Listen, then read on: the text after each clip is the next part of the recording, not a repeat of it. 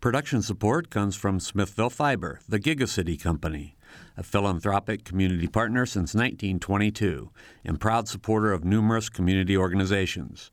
More information at smithville.com. And School of Public Health Bloomington, Public Health Reimagined, addressing 21st century health challenges with a multidisciplinary approach to disease prevention, health promotion, and enhancing quality of life. publichealth.indiana.edu.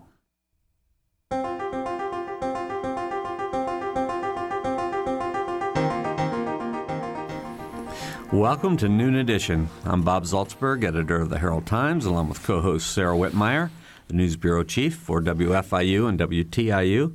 Today we're going to be discussing the abortion bill that was just signed into law by Governor Mike Pence. We have two guests with us here in the studio, and one is joining us by phone. And by phone we're going to be talking with Brandon Smith, the State House reporter for Indiana Public Broadcasting. And in the studio with us are Kurt Smith from the Indiana Family Institute and Abby Hunt, who's the Executive Director of the Health Care Education and Training Incorporated. If you have questions or comments, you can join the discussion by calling 812-855-0811 in Bloomington or 1-877-285-9348 outside of the Bloomington area. You can also join the live chat at wfiu.org/Noon Edition, and you could follow us on Twitter at Noon Edition. And I should tell you that Kurt Smith is president of the Indiana Family Institute. So thank you both for being here. And Brandon, thanks for joining us by phone. We appreciate it, always.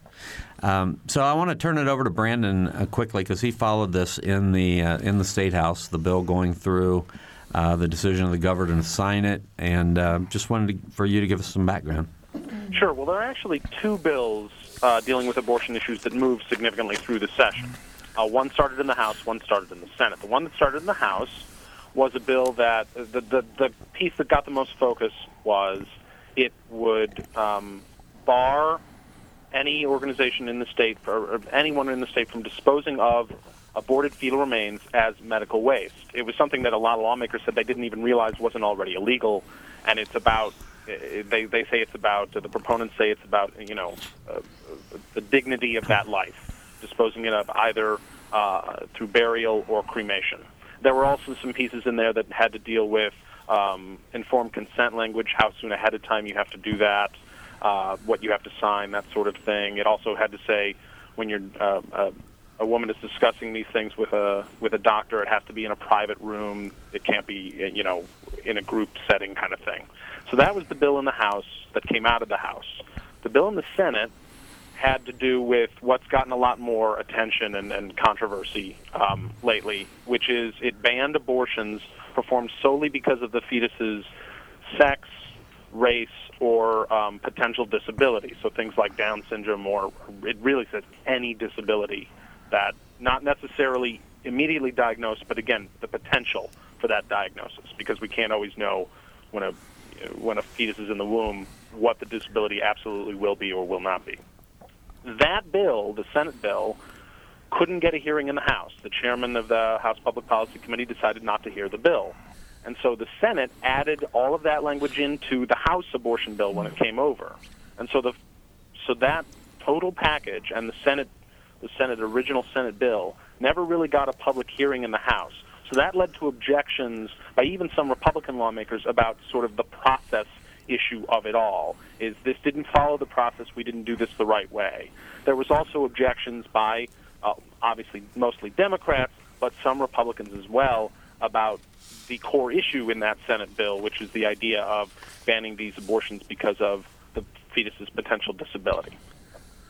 Okay, so then Governor Pence, of course, had to sign the bill, and on the last day, the Thursday that he could sign, the last day he could sign all bills, this was one of the very last bills that he signed. Do you think there was ever any question of whether he would sign it or not? We didn't honestly think so, and when I say we, I mean those of us here at the State House and the State House Press Corps. We were surprised that it took him as long as it did to sign it.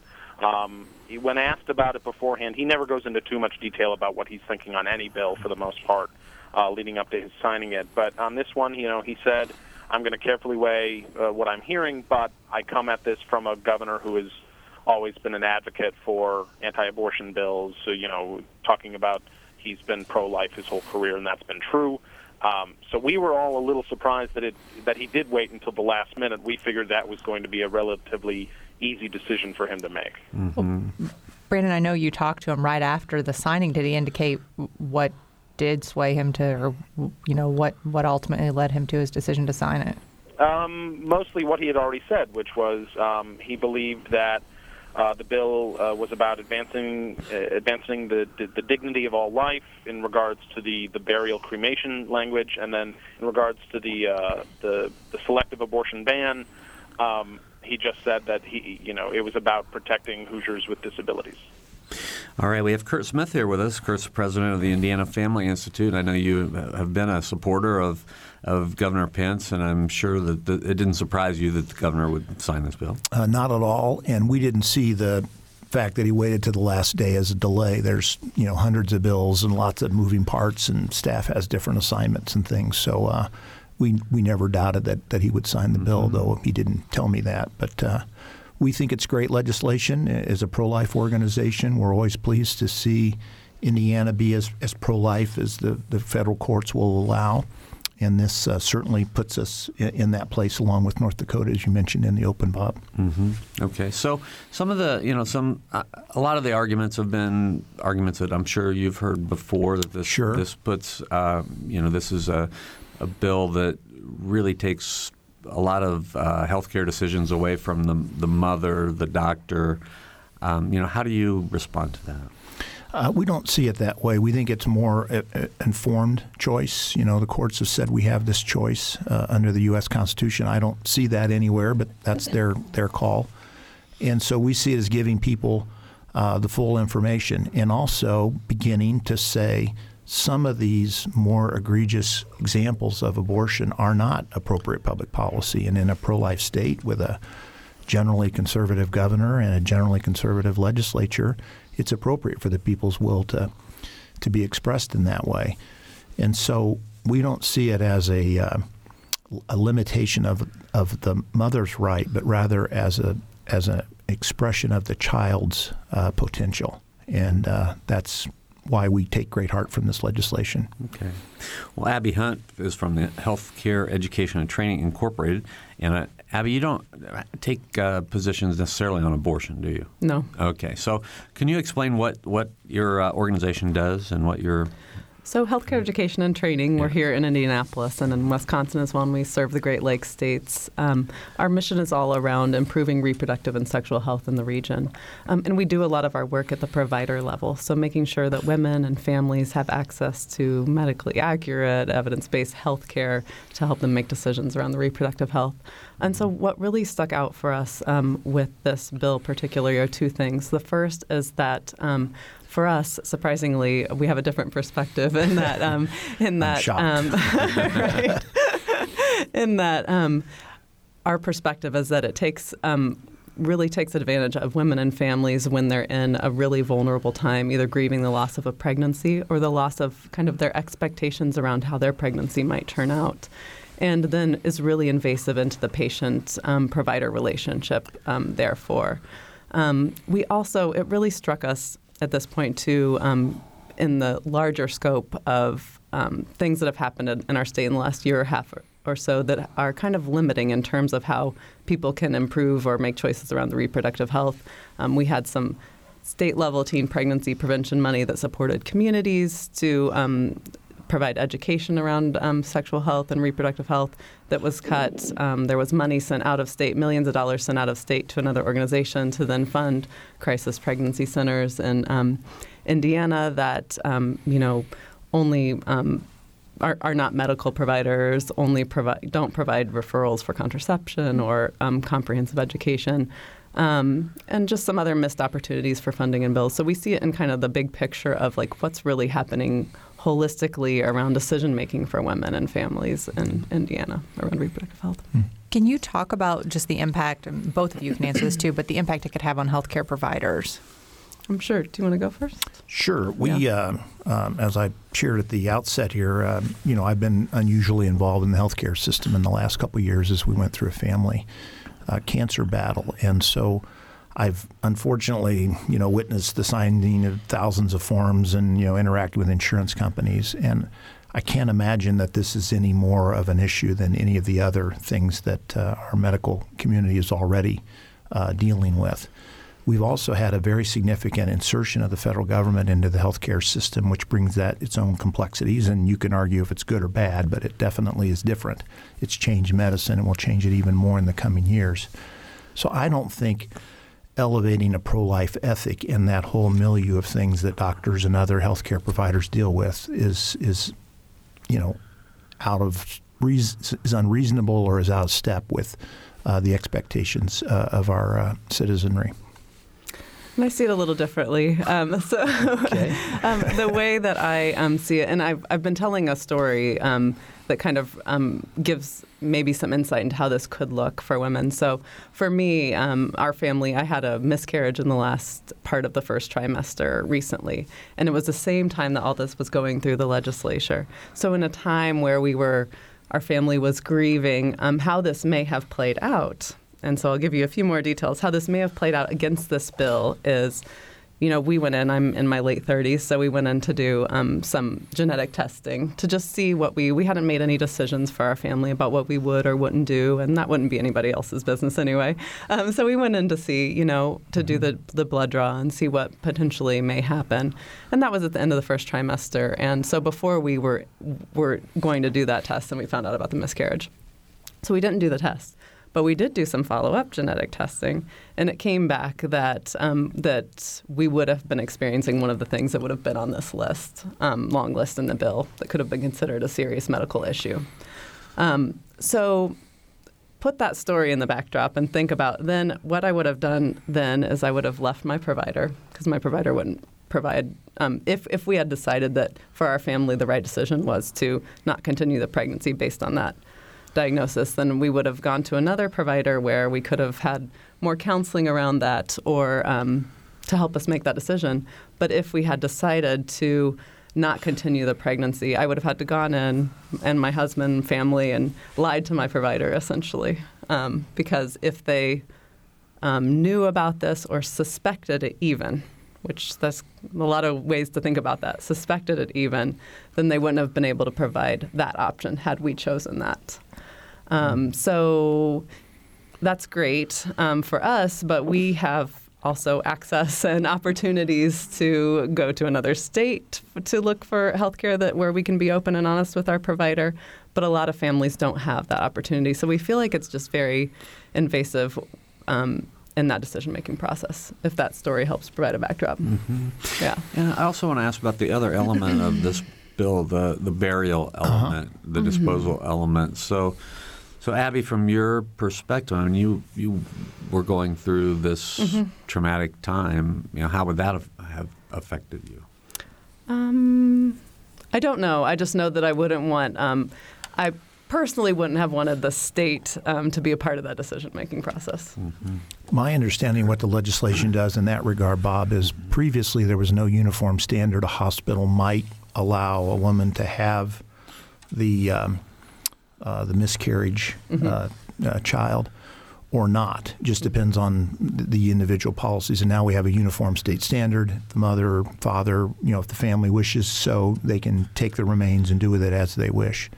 And then, separate but somewhat related is also we're going to have humane and decent handling of any human miscarriages or abortions. And there were some problems up in Indianapolis with a company bringing things in from out of state, and they weren't handling just landfilling medical waste that included these kinds of things. So prior to this bill, Abby may or may not have been able to do what she wanted to do after the miscarriage. I don't know what your hospital's policy was, but that is now uniform across the state, and all folks would have access to that. Okay. We're talking today about Indiana's abortion law that it will be changing, and the bill that passed the Indiana General Assembly was signed into law by Governor Mike Pence. So we're talking with Kurt Smith from the Indiana Family Institute, Abby Hunt from Healthcare Education and Training Incorporated, and Brandon Smith, the State House reporter for Indiana Public Media. Brandon, I was hoping that perhaps you could answer when Abby was talking about, how the doctors would have these conversations. It seems like a lot of discretion is left to the doctor. So I'm wondering if you can sort of speak to how the law would then be enforced. Well, the specific language of the bill says that it doesn't penalize the woman, the mother. Mm-hmm. The penalty is only on the provider, so the doctor or whomever, the clinic. And it says, the specific language of the bill says that a person may not intentionally perform or attempt to perform an abortion if the person knows that the pregnant woman is seeking the abortion solely because the fetus has been diagnosed with any other disability or with Down syndrome or any other disability, or has a potential diagnosis of Down syndrome or any other disability. And on the form, they have to, that the clinic, the provider now submits to the state, one of the things they'll have to include is whether the fetus had a diagnosis of Down syndrome or a potential diagnosis of Down syndrome or any other disability. But this leads to a situation, and a criticism of the bill has been that, is it basically forcing women to lie to their doctors? Or in the case of the doctor, are they going to say to the woman, are you getting this solely because of the Down syndrome diagnosis, or are you getting this solely because of another disability diagnosis? It doesn't really say what has to happen there. They have to provide them with information, but so it becomes an issue of if a provider reports to the state that they performed an abortion, and one of the pieces of information is that the fetus had been diagnosed with, say, another disability, the state could then theoretically go to the mother and say, is this the only reason you got this abortion? And if she says yes, then the doctor would be liable. But I don't know how often that would actually happen in reality. Mm-hmm. It seems like a sort of situation where the mother might have to go back and go to the state and say, or the authorities and say, listen, this happened, this is why I did it, they didn't stop me, or something like that. The enforcement part of this is a little unclear. But presumably then that would change the way doctors would be required to ask these questions. So theoretically, yeah, if you wanted to avoid prosecution. Yeah, I think they're going to have to give fuller counsel. It seems like the thing you'd have to do is, yeah.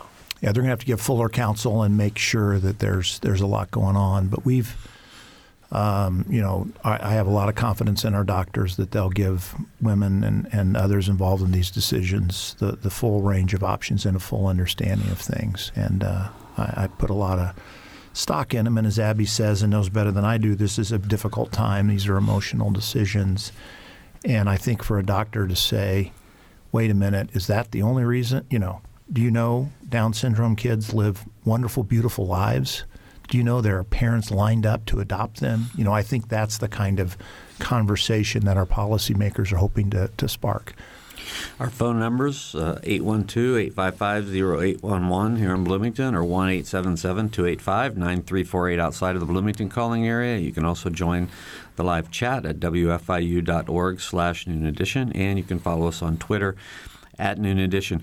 So I want to ask, because it seems like, so what we have now is a law in which basically a woman has a right to go to her healthcare provider and to arrange to have an abortion if she doesn't know, if she doesn't have knowledge about the fetus. That is, she doesn't know if there's a disability, doesn't know the gender, doesn't know the race. But if she does have that knowledge, then she doesn't have the right to have an abortion in the state. My understanding is, and Brandon can serve as our legal counsel here, but if the woman has that knowledge, she can't act on it solely for that reason. So the way I think about it is it ends discrimination. It ends discrimination against children. Some would call them fetuses, but I call them children, babies, that have Down syndrome or other disabilities, or they want a boy and it's a girl, or they want a girl and it's a boy, or it's a biracial baby and they don't want to deal with that, gender, race. So it ends discrimination in that setting. Now, I recognize others don't see it that way, but to me, that's the intent, and that's what the goal of the bill is. Well, go ahead. And she can act on it. She just can't tell the truth about it.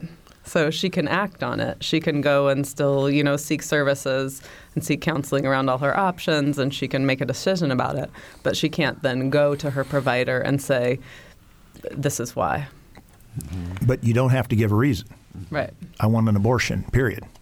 We got a question that I think feeds into what you're saying, Kurtz. Maybe you can respond here. The person is asking, does abortion for gender, race, abnormality encourage discrimination for those who are a different gender, race, or already disabled? Does it encourage it? I don't think so. Maybe I'm not understanding the question, but I don't see how it would. We have legal protections now. So I think it's designed by the authors of the bill to help eliminate that. Okay, we have some callers who are interested in getting on the program now. So let's talk to Melinda first. Melinda is from Bloomington.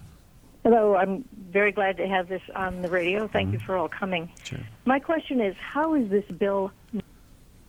Oh, no. Oh, no, we lost the Melinda. caller. But I think her question was, is it constitutional? And I know we've had Don Johnson, who's a Sure. legal expert here at the IU Sure. Maurer School of Law, who says it's just not constitutional. Right. Every life bill, abortion bill, choice bill, whatever you want to call them, they're challenged in court immediately. And so you can basically say there's going to be federal review of everything. And, I think that life, liberty, and the pursuit of happiness, which is the Declaration of Independence, not the Constitution, but still part of our founding documents, part of our founding ethic. I think that life at the heart of the founding of America is also reflected in our Constitution. So I would say yes, but the record in the courts is that they've been very reticent to embrace bills like this. Brandon, how about the discussion at the State House while this was going through? Was that constitutionality part of the discussion? Oh, absolutely. And as you might expect, the folks who were for the bill say, they think it will pass constitutional muster. The folks on the other side say it won't. But as Kurt just said, there was an acknowledgement from even the proponents of the bill. Yeah, this is going to get challenged in court. We know this is going to have to go through judicial scrutiny. We hope it survives. And one sign that they know that sort of thing is going to happen is when you read the bill after a lot of these new languages, like literally after every paragraph, there's a section that says, this section is severable as specified by a part of Indiana code. What that means is if a court says one particular part of the bill is unconstitutional, it doesn't mean every other part of the bill is thrown out with it. When you see that repeated a lot in a piece of legislation, that usually is an indicator that the authors of the bill, the proponents of the bill, know it's going to get challenged in court, and they're kind of hedging their bet just a little to make sure everything doesn't get thrown out, along with an individual piece. North Dakota has a similar law. Has it been challenged?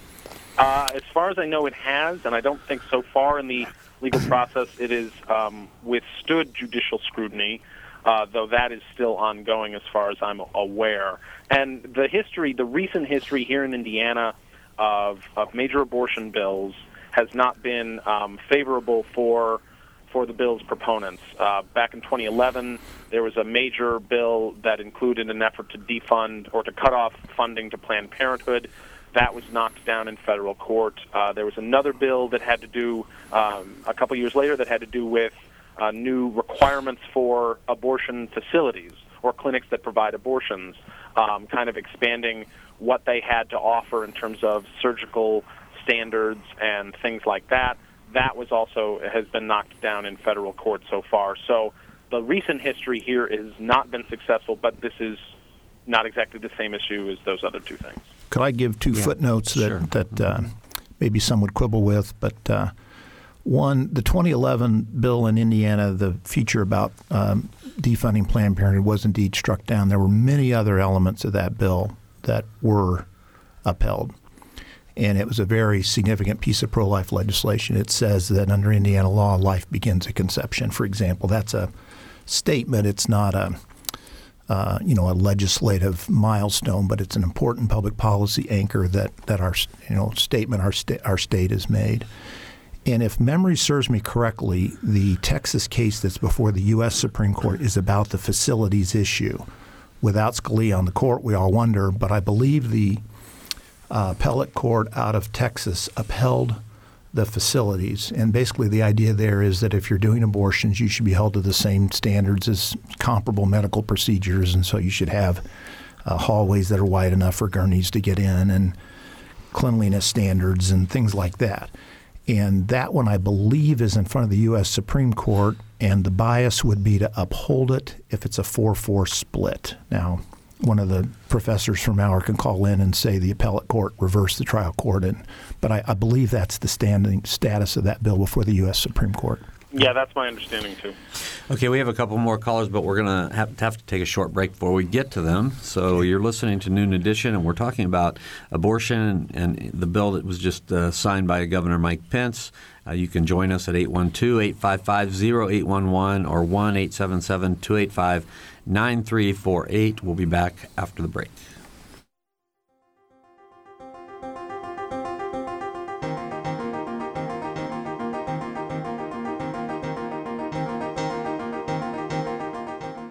This is Noon Edition on WFIU.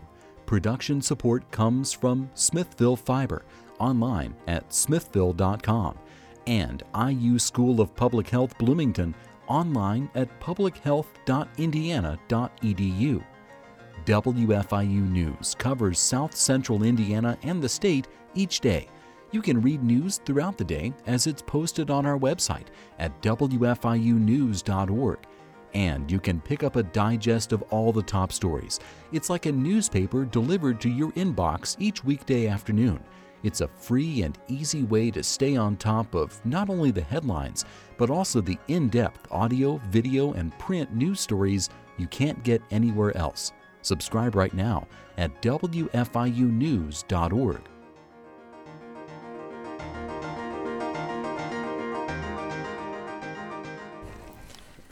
Welcome back to Noon Edition. I'm Bob Zaltsberg along with Sarah Whitmire, and we are talking about abortion in Indiana today.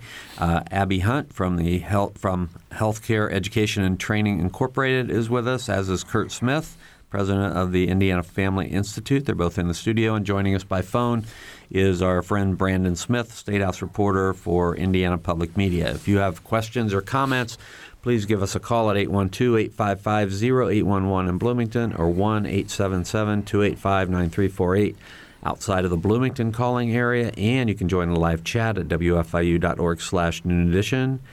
And you can even follow us on Twitter at Noon Edition. So let's go right to the phones. We have Sarah, who's been patient on the phone. Sarah, go ahead. Hi.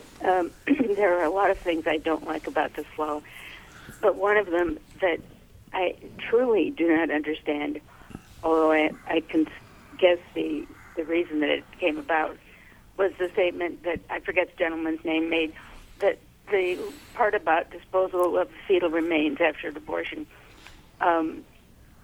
is to respect the dignity of that human life. For all of us who have used any parts of me on our driver's licenses, and for all of us who have already willed our bodies to medical education at the Indiana University School of Medicine, I think that is treating our remains with great dignity, and I do not understand why that should not also be possible for the remains of a fetus that was aborted. Kurt Smith? Obviously, it has to do with your perspective on the issue as an adult who willingly donates your organs, corneas, other things to extend life or improve life for others. I applaud you. I think that's marvelous. And you think I should not be allowed to do that for my children if I had small children? I don't think that. And they died in an automobile accident, I should not be able to do that for my No, you small can. children? You can and you should. Themselves? No, you can and you should. So why is that different? Do you think we should harvest organs from aborted fetuses? I mean, we've just had a national conversation about that. There's a lot of videos out there that show what's going on, and I don't support that, and I don't think a majority of Americans do, and I know from polling data. I'm talking about use for research, use for whatever would be life-saving. Well, I can simplify the conversation and say that, you know where I'm coming from, but this bill only deals with fetal remains, so it doesn't speak to harvesting or procuring organs. We've made that decision as a country. It goes back to August of 2001 that we would not engage in stem cell research from babies. So it has to be adult stem cells. There were a couple lines that President Bush allowed to continue. But we made that decision 15 years ago. So this bill only deals with remains and how they go into what would be called the medical waste stream, and that they shouldn't go into that stream. And it puts them into the category of it requires that they be dealt with by funeral homes who bury. Correct. Or bury or cremate in your own garden. Bury or cremate. Yes. And could I bury the remains in my own yard?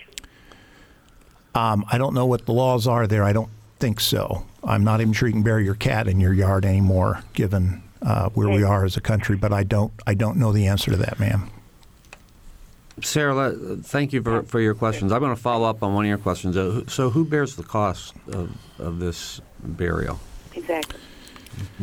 Well, it's just part of the cost of the medical procedure. I mean, it would be part of, there are states that are even moving toward anesthesia now. They're requiring anesthesia for the child. And I know many of the listeners would call it a fetus or something else, but that anesthesia would just be part of the procedure, and presumably the woman would bear it, or her insurance company or other providers or other payers. Okay. Your medical insurance will pay for anesthesia, but it will not pay for burial. Okay. All right, Sarah. Hey, thanks a lot for your calls. We appreciate it. Anybody else wants to get on this program, we have plenty of time. 812-855-0811 in Bloomington, 1-877-285-9348 outside the local area. You can join the live chat at wfiu.org/Noon Edition, and you can follow us on Twitter at Noon Edition. I'm just circling back on this topic of fetal remains one more time here. I'm wondering if other states have similar laws on that one as well in terms of the disposal of fetal remains. I believe they do. I'm not well versed. The authority on kind of the 50-state lineup is a group called Americans United for Life. I believe their website is aul.org, but it's Americans United for Life, and they have very good all 50-state comparisons of different pro-life and or pro-choice policies. So that'd be a place someone could go to see how neighboring states or all states across the country. But I believe generally we've tried to separate miscarriage and fetal remains from the general medical waste stream. All right. Brandon, do you have any insight into that? I can't say for sure. I mean, it's a patchwork. Not all the states are the same. Okay. It seems like there's some worry that this is going to have an impact on the number of legal abortions performed in other states. Was that something that was talked about at the State House, Brandon?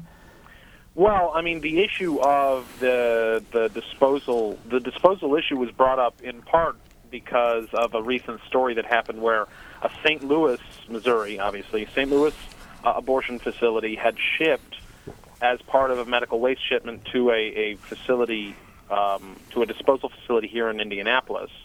So they had shipped aborted fetal remains to Indiana, and they were disposed of here in Indiana as medical waste.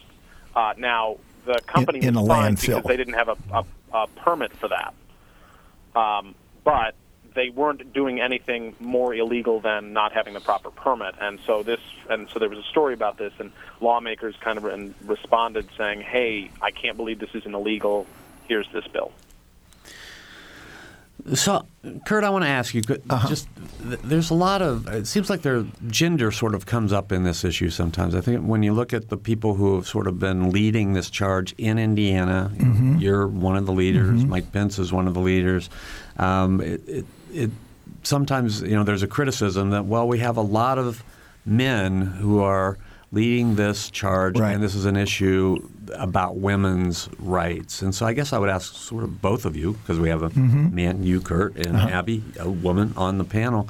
I mean, how do you respond to that? Well, we've had for years at IFI a pro-life lobbyist who's a woman. Our primary point person in the legislature is Crystal Lamott, and she couldn't be here today, so I'm happy to come before her. Our lead lobbyist on many issues, but including pro-life, was Sue Swayze, who's now the lead lobbyist for Indiana Right to Life. So we've generally tried to have both the male and female perspective. of course, it's a family issue and it's a human issue, so I think men get to speak into it, but we have a different role and a different place, and we've tried to respect that by having women be our lead lobbyists on this issue and a few others. Okay. Abby? Yeah, and our perspective, I mean, we clearly feel like a lot of what's happening in our state around reproductive and sexual health is not giving women and families the most information they can have to make decisions, and this is a part of it. So we do feel like it's a women's health issue when you put it in context with instead of using money to increase access for women and families who may be experiencing an unplanned pregnancy, we've put money into crisis pregnancy centers instead of medical centers or medical facilities that can provide prenatal care and options counseling and all of those things. The burden is on the women around a lot of this work, and so we feel like it does. Really focus on women's health. I can understand why people have that view. I think it's a common question we get, and I understand that. So, Abby, from your perspective, what kind of public or what can be done about this? I mean, is it a matter of having more women in elected office? More, the voters get to go to the voting booth, and the legislature that we have and the governor that we have were voted in by the citizens of the state of Indiana. Absolutely. So I think it's probably a number of different things. I think a lot of it is yes, vote, that of course, but also then having more women in the legislature, having more different political views, and just kind of balance things out a little in Indiana, having more support, state, local, around other programs that are supportive of women's health. So not bringing everything to this particular issue, but looking at other things like access to contraception, access to health care. A lot of people, women and families in Indiana, don't have a lot of access to reproductive health care or health care in general. Mm-hmm. So increasing that access. I think they're working together, working across political views, finding common ground and ways that we can help improve women's health. Yeah. If I could add just one little footnote here, the author of the Senate bill, state senator from Fort Wayne, is Liz Brown, a woman, and a very articulate pro-life attorney from the Fort Wayne area. So just so your listeners would be aware of that fact. Mm-hmm. So, Brandon, from the standpoint of how this debate went along, I mean, well, first of all, can you give us some background on how many women there are in the Indiana General Assembly? I was just looking this up. Yeah, okay. I pulled up the House. I'm glad I asked you, Brandon. Go ahead. I know there's 150 overall. That I do know. I don't have the Senate off the top of my head. I believe there's about 21 in the House out of 100. Okay. I think 30 is a ballpark figure, and I'm embarrassed I don't know so it'd be around, precisely. Around 20%. Yeah. Around 20%. Yeah, so, total, something like that. So was there a consensus, would you say, among the women who are in the legislature about these bills? There was a lot more support on the Senate side from female lawmakers, Republican female, no Democratic lawmakers that I'm aware of voted for this bill, certainly not in the Senate. As I look over the House roll call, I don't see any jumping off the page at me. But in the House... No Democrats voted for the bill. Mm-hmm. In the House, there were, on the final vote on the bill, which, like I said, dealt with both of the two major bills combined into one. Of the roughly 21 women that I could count here, 4 voted for the bill. The other 17 did not, including several Republicans, some of whom have carried abortion bills in the past. So off the top of my head, Holly Sullivan, who's from Southwest Indiana, Sharon Nagel authored one of those, the abortion bill I mentioned earlier that dealt with the facilities, the abortion clinics. She actually carried that in the House a couple of years ago. But they got up and said, this goes too far. Again, some of the complaints were about the process of it. The concurrence. But some of them also had a fundamental concern with the bill, the sex selection or the selective abortion language of the bill, and they said this goes too far. This is poorly written, things like that. So it was a stronger show of support from Republican women on an abortion bill than I think we've ever really seen. And Brandon, could you refresh my memory? This is Kurt. What the final votes were in each chamber? I should know that, but yeah, I was looking it up. The final concurrence in the House, so that was the final vote on the full bill, was 60 yeas, 40 nays, and I can pull up the Senate here. And that's probably 10 less than you would get on just a pure pro-life vote, which sounds about right. Might be the number of people upset. Yeah, because not just Republican women voted against it. There were a couple Republicans, some who normally vote against abortion bills, some more moderate Republicans who vote against abortion bills, and then a couple of sort of different votes. And then the bill got... in the Senate, you got 50 senators. Yeah, it's 37-13. Yeah, so 64%, 60%. Indiana would generally be about 70% pro-life as a idea, not particulars. When you get down to the particulars, we're probably split 50-50 on what I would really call a pro-life versus a pro-choice citizen. And that's what many of I focus mainly on the female Republican lawmakers in the House, because of those who spoke against the bill, most of them were the female Republicans. But they said this is not, in their minds, a pro-life issue or not, because they say they've always been pro-life, they will always be pro-life, that this was about the way the bill was written, the specific language of it, and that they felt it went too far. Okay, so thanks a lot, Brandon. We have a call that sort of goes into this, and Kurt, I know it's directed to you. That's fair. We're in Bloomington. That's okay. Right. Question from the caller: is pro-life just anti-abortion? No, pro-life is pro-life. The life centers are a beautiful testament to that, of people that surround folks in this tough time, emotional moment when they're struggling to know they weren't prepared, they weren't ready, they don't feel like they're going to be the mom or dad that they want to be. And so the pro-life community is very loving. We're often criticized for not caring about kids after they're born. That's not true, and we could kind of have another show and detail some of that. We care about schools, and we care about public health, and we care about kids learning how to read. The joke, the quip, the sardonic humor about kids reading is you can look into third grade and see how many kids are reading, and you can design your prisons in the future. Because if you go up to grade 3, you learn to read, and then after that you read to learn. And if you're not learning, you're not going to do well. And so we've been very involved in prison reform and helped champion model legislation in Indiana that's given our inmates more chances at recovery. And I think that's a pro-life, second chance kind of things. But it's a difficult issue, and I understand people's emotions get up. I would like to just say, and I know I've been kind of hogging the time here, Abby should be shutting off my mic, but I think the arc is America's becoming more pro-life. I'm not saying that because I'm pro-life. I'm not saying that because I'm conservative. We're losing ground on a lot of issues I care about. But I think the public is more and more uncomfortable with what's happening. And we're one or two justices away from returning to our historic balance of being a pro-life country. And I think the work in the legislature, the bill we're talking about, reflect that. Okay. Let me give our phone number again real quickly, 812-855-0811 and 1-877-285-9348. Abby, did you want to respond? I just think the piece that often gets left out of this whole picture of helping, Indiana families be healthy and grow is the piece about prevention. So we react and we react and we react, but a key part of helping families be healthy is helping them have access to the things they need to decide when they want to have a family.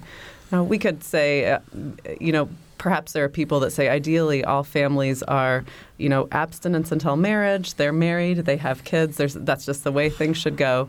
And for your family, if that is your beliefs, then absolutely we respect that. Absolutely. But that's not going to be the way it goes for everyone, right?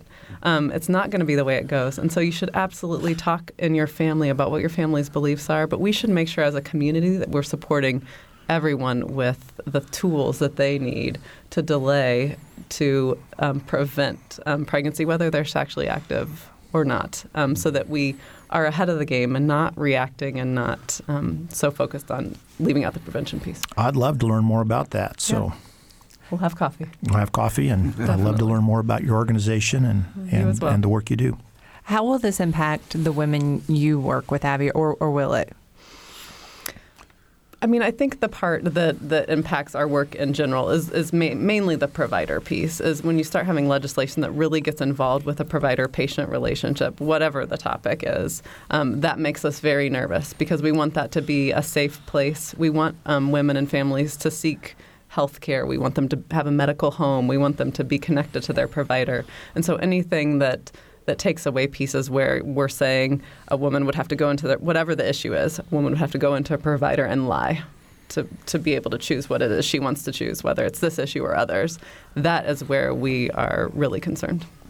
Abby, I want to also pursue the angle about Planned Parenthood, because Planned Parenthood is a target a lot of times of pro-life movement, and Planned Parenthood, I think its supporters would say, is a place where women have the most opportunity to get access to health care. So you were talking about, access to education, access to health care, access to, I guess, family planning. So, how does Planned Parenthood sort of fit into this overall discussion for you? I think Planned Parenthood is another healthcare provider that women and families access in Indiana. And so they have a role in the healthcare system for providing family planning. The federally qualified health centers have a role. Publicly funded family planning agencies have a role. So they're a piece in the healthcare network that people need to have access to in the state. Okay. And Planned Parenthood has said they're going to fight to strike this down. Do you know on what grounds, Brandon?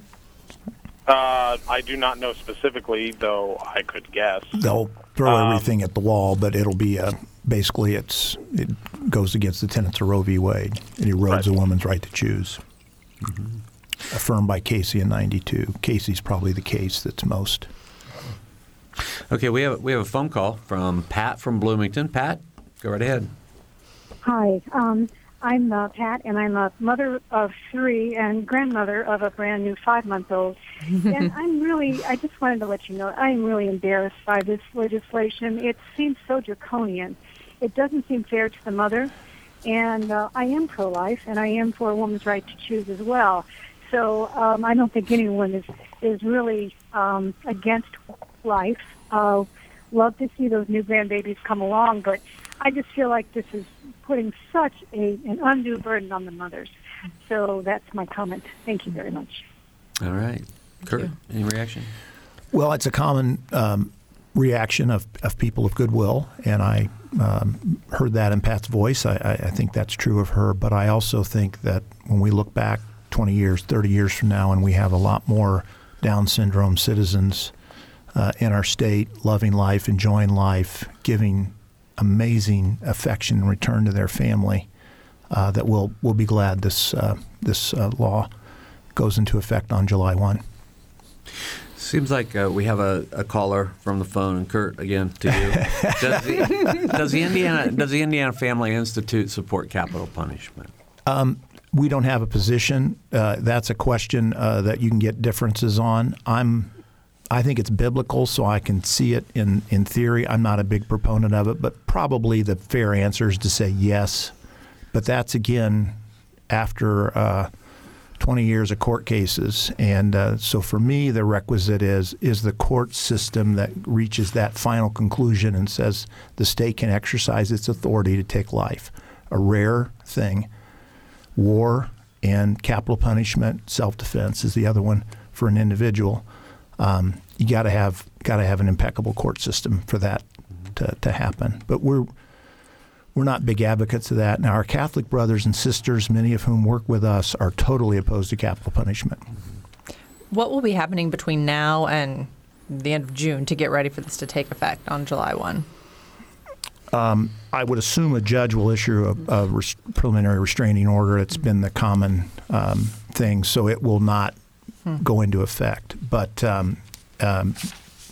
my guess would be the health department, which actually regulates abortion more than, say, family services or other agencies within our government, because it is a medical setting. The health department would probably begin to work with the medical association and other provider networks to say, here are the new requirements, part of their continuing education if they're in that field of practice. They begin to learn about these new requirements. And that's fairly common in other areas of our state after the legislature works. There's that's part of the continuing education process. Brandon, what do you think might be next in this arena in the State House? Do you hear anything else that might be coming up? Nothing yet. I mean, there are always much more abortion bills proposed than the ones that get passed at the end of session, or the ones we end up talking about. There was a fetal heartbeat bill that said essentially once you can hear the heartbeat, you can't perform the abortion anytime thereafter. Things like that always get proposed. A lot of times they don't even get hearings, as was the case with that one. An anesthesia sometimes bill. It takes a few years for them to kind of get proposed year after year, and then eventually they actually get the hearing and they start moving. All right, and I want to give Abby the last word about your your organization and your work, and what you want our listeners to know. Okay, so healthcare about education. a minute, less than a minute. Healthcare education and training. We want women, families, individuals, communities to have access to reproductive and sexual health care that's evidence-based, medically accurate. We want adolescents and families to have access to evidence-based prevention education. We want women and families to have a medical home where they're having excellent reproductive health care as a part of that. And we think all that together will make Indiana stronger. Okay. Well, thank you both.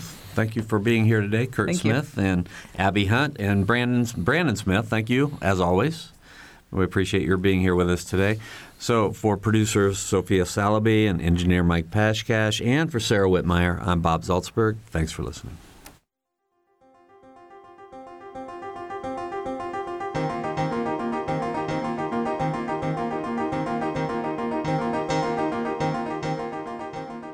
Noon Edition is a production of WFIU and the Herald Times. A podcast of this and other WFIU programs is available at WFIU.org. Production support comes from School of Public Health Bloomington. Public Health Reimagined, addressing 21st century health challenges with a multidisciplinary approach to disease prevention, health promotion, and enhancing quality of life. publichealth.indiana.edu. And Smithville Fiber, the Gigacity Company. Fiber Internet, HD, and digital IPTV in southern Indiana. More information at smithville.com.